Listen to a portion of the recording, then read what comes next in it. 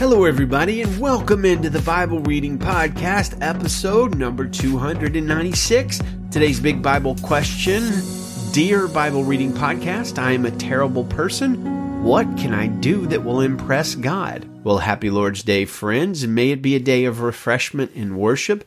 May you seek the face of God today together with other believers, and may He refresh you body, mind, and soul as you seek after Him. I invite you to join us today online at Facebook at 11 a.m. Pacific at our webpage for our church, VBC Salinas, Valley Baptist Church. That's VBC, Victor Bravo Charlie Salinas, as we discuss, where is the Lord, the God of Elijah? And we consider how God is calling His church all across the world right now to history-changing prayer during this pandemic. Our Bible readings today begin with 1 Kings 21, which is our focus passage, and also include Psalm 107, Daniel chapter 3, and 1 Thessalonians 4. This is going to be our fourth straight day reading an epistle of Paul, and we haven't focused in on one of those chapters yet in Thessalonians. I do suspect that will change tomorrow, but I actually haven't gone over Monday's readings just yet, so I guess we'll see. Now, King Ahab was a horrible guy, a terrible king, just utterly awful, a murderer, a spineless leader, and a whiny king who prostituted himself with many other gods. I actually think 1 Kings 1 does a better job of summing up his life than I just did. 1 Kings 1, 21 through, chapter 21, 25 through 26 says, "Still there was no one like Ahab, who devoted himself to do what was evil in the Lord's sight because his wife Jezebel incited him. He committed the most detestable acts by following idols as the Amorites had, whom the Lord had dispossessed before the Israelites." So ouch. Now, Ahab is king for a pretty long time, 22 years, and he just makes one bad decision after another, perhaps worst of all, enabling his wife Jezebel to preside over the mass murder of like dozens of prophets and priests. And in today's chapter, we're going to see Ahab essentially commit first-degree murder by proxy, just so he, a man with practically everything, can have one more vineyard, which, of course, very reminiscent of David's sin with Bathsheba. In response to all of this evil, God pronounces a terrible judgment on Ahab through Elijah the prophet. We read about it in verses 17 through 19. The word of the Lord came to Elijah the Tishbite, "Get up and go to meet King Ahab of Israel, who is in Samaria. He's in Naboth's vineyard, where he has gone to take possession of it. Tell him, this is what the Lord says, have you murdered and also taken possession? Then tell him, this is what the Lord says, in the place where the dogs licked up Naboth's blood, the dogs will also lick up your blood." Another example of the kind of strong language we talked about the other day.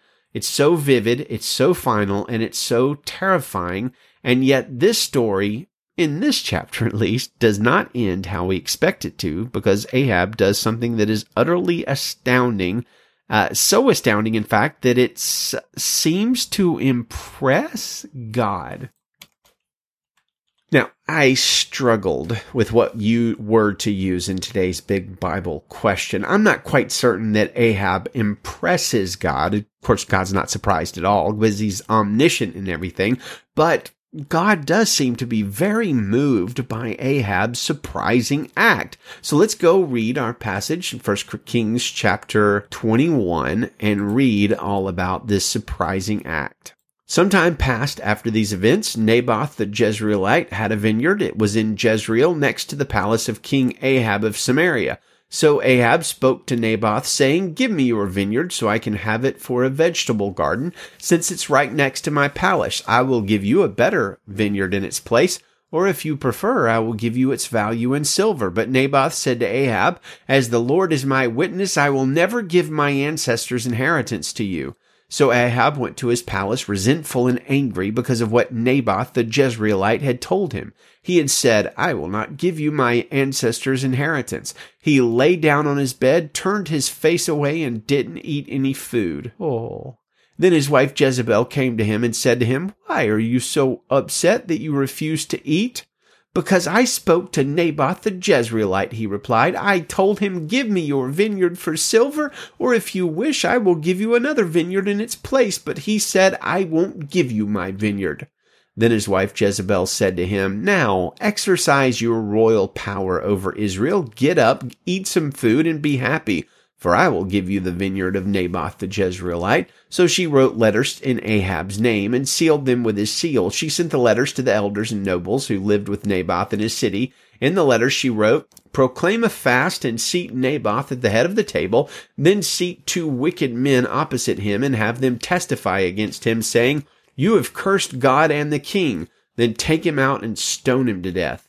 The men of his city, the elders and nobles who lived in the city, did as Jezebel had sent word to them, just as is written in the letter she had sent them. They proclaimed a fast and seated Naboth at the head of the table. The 2 wicked men came in and sat opposite him. Then the wicked men testified against Naboth in the presence of the people, saying, "Naboth has cursed God and the king." So they took him outside the city and stoned him to death with stones. Then they sent word to Jezebel, "Naboth has been stoned to death." When Jezebel heard that Naboth had been stoned to death, she said to Ahab, "Get up and take possession of the vineyard of Naboth the Jezreelite, who refused to give it to you for silver, since Naboth isn't alive but dead." When Ahab heard that Naboth was dead, he got up to go down to the vineyard of Naboth the Jezreelite to take possession of it. And then the word of the Lord came to Elijah the Tishbite, "Get up and go to meet King Ahab of Israel, who is in Samaria. He is in Naboth's vineyard, where he's gone to take possession of it. Tell him, 'This is what the Lord says. Have you murdered and also taken possession?' Then tell him, 'This is what the Lord says. In the place where the dogs licked up Naboth's blood, the dogs will also lick up your blood.'" Ahab said to Elijah, "So, my enemy, you've found me, have you?" And he replied, "I have found you because you devoted yourself to do what is evil in the Lord's sight. This is what the Lord says. I am about to bring disaster on you and will eradicate your descendants.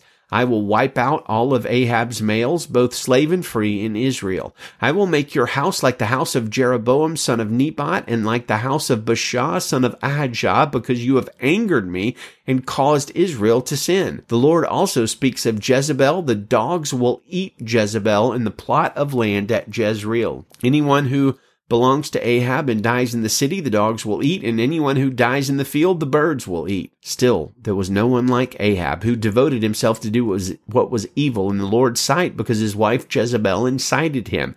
He committed the most detestable acts by following idols, as the Amorites had, whom the Lord had dispossessed before the Israelites. When Ahab heard these words, he tore his clothes, put sackcloth over his body, and fasted. He lay down in sackcloth and walked around subdued. Then the word of the Lord came to Elijah the Tishbite. "Have you seen how Ahab has humbled himself before me? I will not bring the disaster during his lifetime, because he has humbled himself before me. I will bring the disaster on his house during his son's lifetime." So, did you see that little part at the end coming? Maybe for those who've read 1 Kings before, they remember that Ahab humbled himself and repented, but if this is your first time around, I suspect you might be a little shocked. Ahab humbles himself and turns to the Lord, walking around in sackcloth and ashes and such. And even more surprising is that God is actually moved by this act and forestalls his judgment. How can this be? Well, 2 things I want to point out here. Number 1, the importance of humility and repentance. And number 2, the hope that this should give all sinners, even the worst of them, about the nature and character of God and his abundant mercy. Now, we can say for certain that God is not impressed by hardly any of the things that impresses humanity. God looks on the inside, and thus he's not moved by worldly wealth or popularity or good looks or the number of views your latest Twitch video or TikTok hand dancing video got. God is moved by humility, however. Consider Psalm 138:6. "Though the Lord is exalted, he takes note of the humble, but he knows the haughty from a distance." Isaiah 29:29. "The humble will have joy after joy in the Lord, and the poor people will rejoice in the Holy One of Israel." Matthew 5:5. "Blessed are the humble, for they will inherit the earth." 1 Peter 5:5. "All of you clothe yourselves with humility towards one another, because God resists the proud, but gives grace to the humble." And as we saw yesterday, God takes no delight in the death of the wicked, but rather that the wicked turn away from his way and live, says Ezekiel 33:11. God delights in repentance, and he gives joy after joy, grace after grace to the humble, and he knows them intimately, and he gives them the earth as their inheritance. Now, it's really quite astounding to me that God is so full of gracious compassion that this awful scoundrel Ahab even has mercy upon mercy poured on his head simply by humbling himself and repenting and walking around in sackcloth. Now, I don't know that this phrase has been said very often, but may we learn this lesson from Ahab here, that God gives his riches of mercy and compassion to even the vilest sinner who turns to him in humility and repentance. No sinners, no matter what you've done, no matter what somebody you're witnessing to has done, no sinners have put themselves outside the bounds of God's loving kindness. Now, that said, we must consider a sobering truth here, because this story doesn't end well. Well, I guess in a sense it ends well. It ends justly and rightly. Ahab here humbles himself and repents, and God bestows magnificent mercy on him, but then afterwards Ahab rebelled against God again and stopped humbling himself and repenting, and the judgment that was delayed by mercy was reinstated by justice yet again.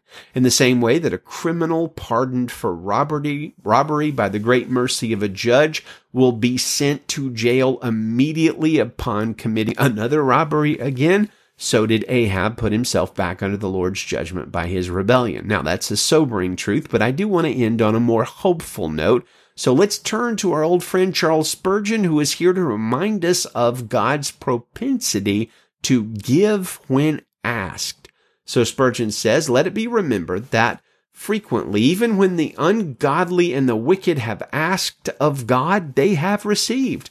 Full often in the time of their distress, they have called upon God, and he has answered them." "Do you just say that?" says a person. "No," says Spurgeon, "I don't just say that, but Scripture says it. Ahab's prayer was answered, and the Lord said, 'See how Ahab has humbled himself before me? Because he humbles himself before me, I will not bring evil in his days, but in his son's days I will bring the evil upon his house.' So also the Lord heard the prayer of Jehoahaz, the son of Jehu, who did evil in the sight of the Lord." That's 2 Kings 13, 1-4. The Israelites also, for their sins, they were given over to their foes, cried to God for deliverance, and they were answered.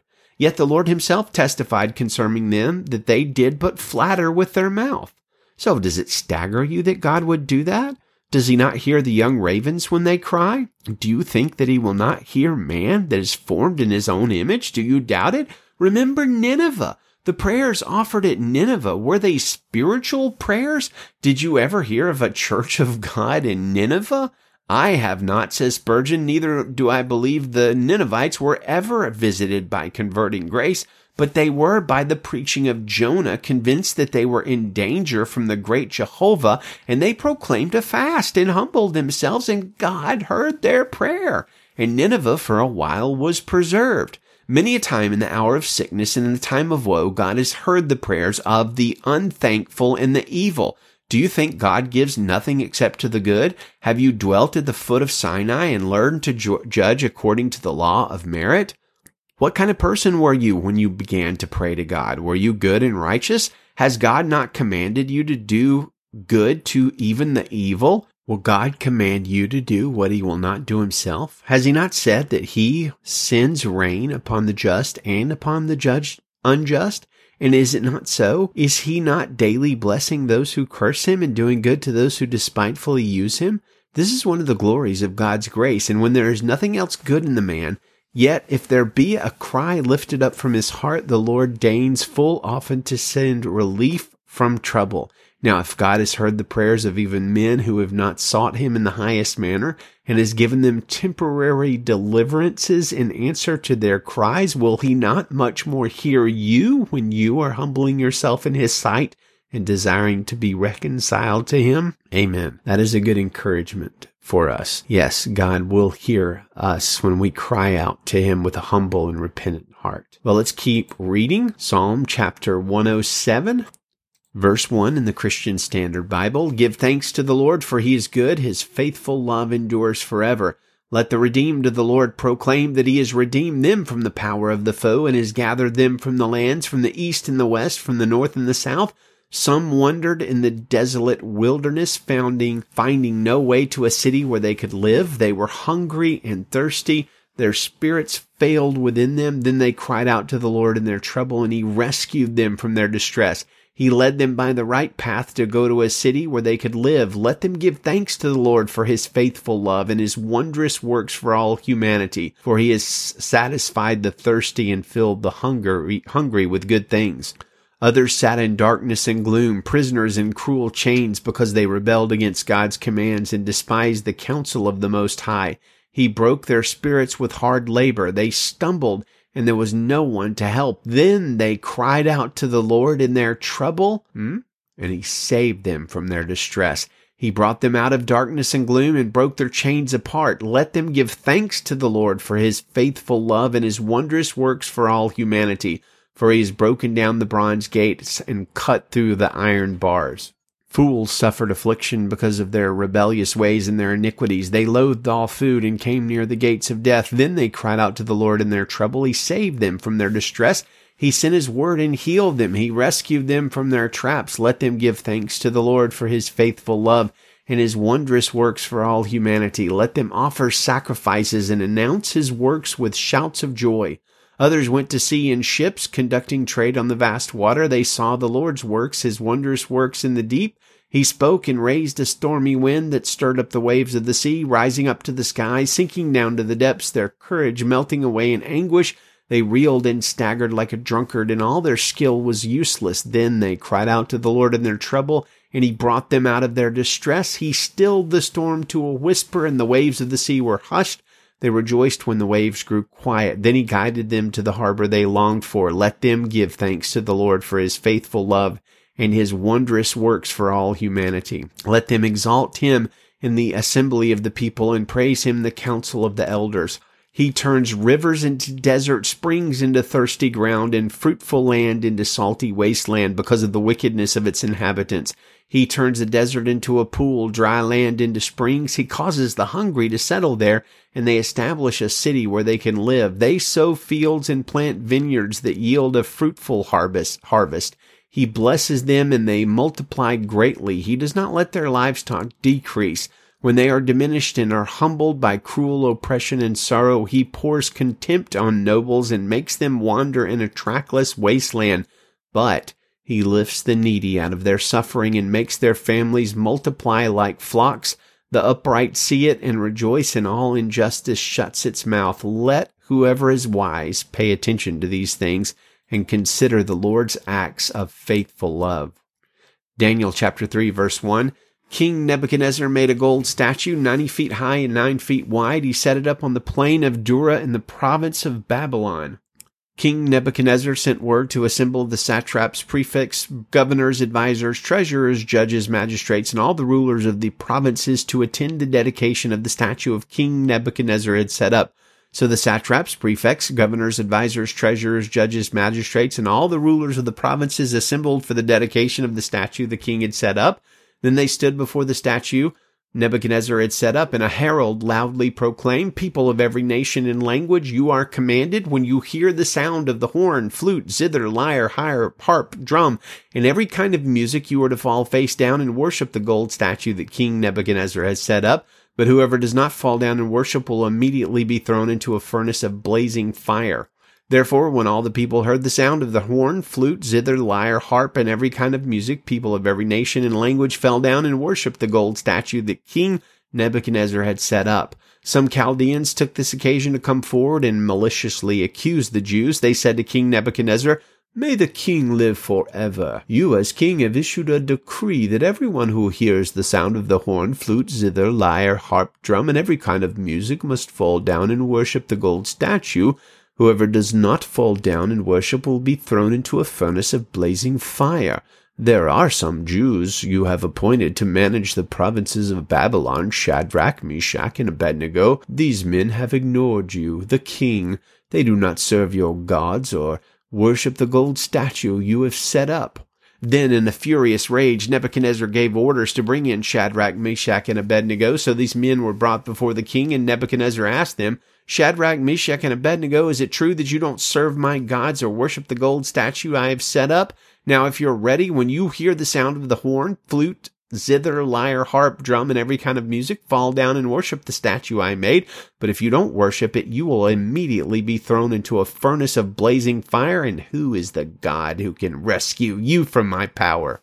Shadrach, Meshach, and Abednego replied to the king, "Nebuchadnezzar, we don't need to give you an answer to this question. If the God we serve exists, then he can rescue us from the furnace of blazing fire, and he can rescue us from the power of you, the king. But even if he does not rescue us, we want you as king to know that we will not serve your gods or worship the gold statue you set up." Then Nebuchadnezzar was filled with rage, and the expression on his face changed towards Shadrach, Meshach, and Abednego. He gave orders to heat the furnace 7 times more than was customary, and he commanded some of the best soldiers in his army to tie up Shadrach, Meshach, and Abednego and throw them into the furnace of blazing fire. So these men in their trousers, robes, head coverings, and other clothes were tied up and thrown into the furnace of blazing fire. Since the command of the king was so urgent and the furnace extremely hot, the raging flames killed those men who carried up Shadrach, Meshach, and Abednego. And these 3 men, Shadrach, Meshach, and Abednego, fell bound into the furnace of blazing fire. Then King Nebuchadnezzar jumped up in alarm. He said to his advisors, "Didn't we throw 3 men bound into the fire?" "Yes, of course, your majesty," they replied to the king. And he exclaimed, "Look, I see 4 men, not tied, walking around in the fire unharmed, and the 4th looks like a son of the gods." Nebuchadnezzar then approached the door of the furnace of blazing fire and called, "Shadrach, Meshach, and Abednego,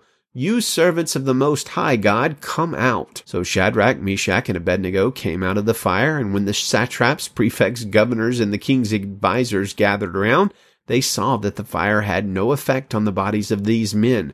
Not a hair of their heads was singed, their robes were unaffected, and there was no smell of fire on them. Nebuchadnezzar exclaimed, "Praise be to the God of Shadrach, Meshach, and Abednego. He sent his angel and rescued his servants who trusted in him. They violated the king's command and risked their lives rather than serve or worship any god except their own God. Therefore, I issue a decree that anyone of any people, nation, or language who says anything offensive against the God of Shadrach, Meshach, and Abednego will be torn from limb to limb and his house made a garbage dump. For there is no other God who is able to deliver like this." Then the king rewarded Shadrach, Meshach, and Abednego in the province of Babylon. 1 Thessalonians chapter 4, verse 1. "Additionally then, brothers and sisters, we ask and encourage you in the Lord Jesus, that as you have received instruction from us on how you should live and please God, as you are doing, do this even more, for you know what commands we gave you through the Lord Jesus. For this is God's will, your sanctification, that you keep away from sexual immorality, that each of you knows how to control his own body in holiness and honor, not with lustful passions like the Gentiles who don't know God. This means one must not transgress against and take advantage of a brother or sister in this manner, because the Lord is an avenger of all these offenses, as we have also previously told and warned you. For God has not called us to impurity, but to live in holiness. Consequently, anyone who rejects this does not reject man, but God, who gives you his Holy Spirit. About brotherly love, you don't need me to write to you, because you yourselves are taught by God to love one another. In fact, you are doing this toward all the brothers and sisters in the entire region of Macedonia. But we encourage you, brothers and sisters, to do this even more, to seek to lead a quiet life, to mind your own business, and to work with your own hands, as we have commanded you, so that you may behave properly in the presence of outsiders and not be dependent on anyone. We do not want you to be uninformed, brothers and sisters, concerning those who are asleep, so that you will not grieve like the rest who have no hope. For if we believe that Jesus died and rose again, in the same way through Jesus, God will bring with him those who have fallen asleep. For we say this to you by a word from the Lord. We who are still alive at the Lord's coming will certainly not precede those who have fallen asleep. For the Lord himself will descend from heaven with a shout, with the archangel's voice, and with the trumpet of God, and the dead in Christ will rise first. Then we who are still alive, who are left, will be caught up together with them in the clouds to meet the Lord in the air, and so we will always be with the Lord. Therefore, encourage one another with these words." And friends, I do pray those words encourage you. Maranatha, Jesus, come quickly. Good day and Godspeed.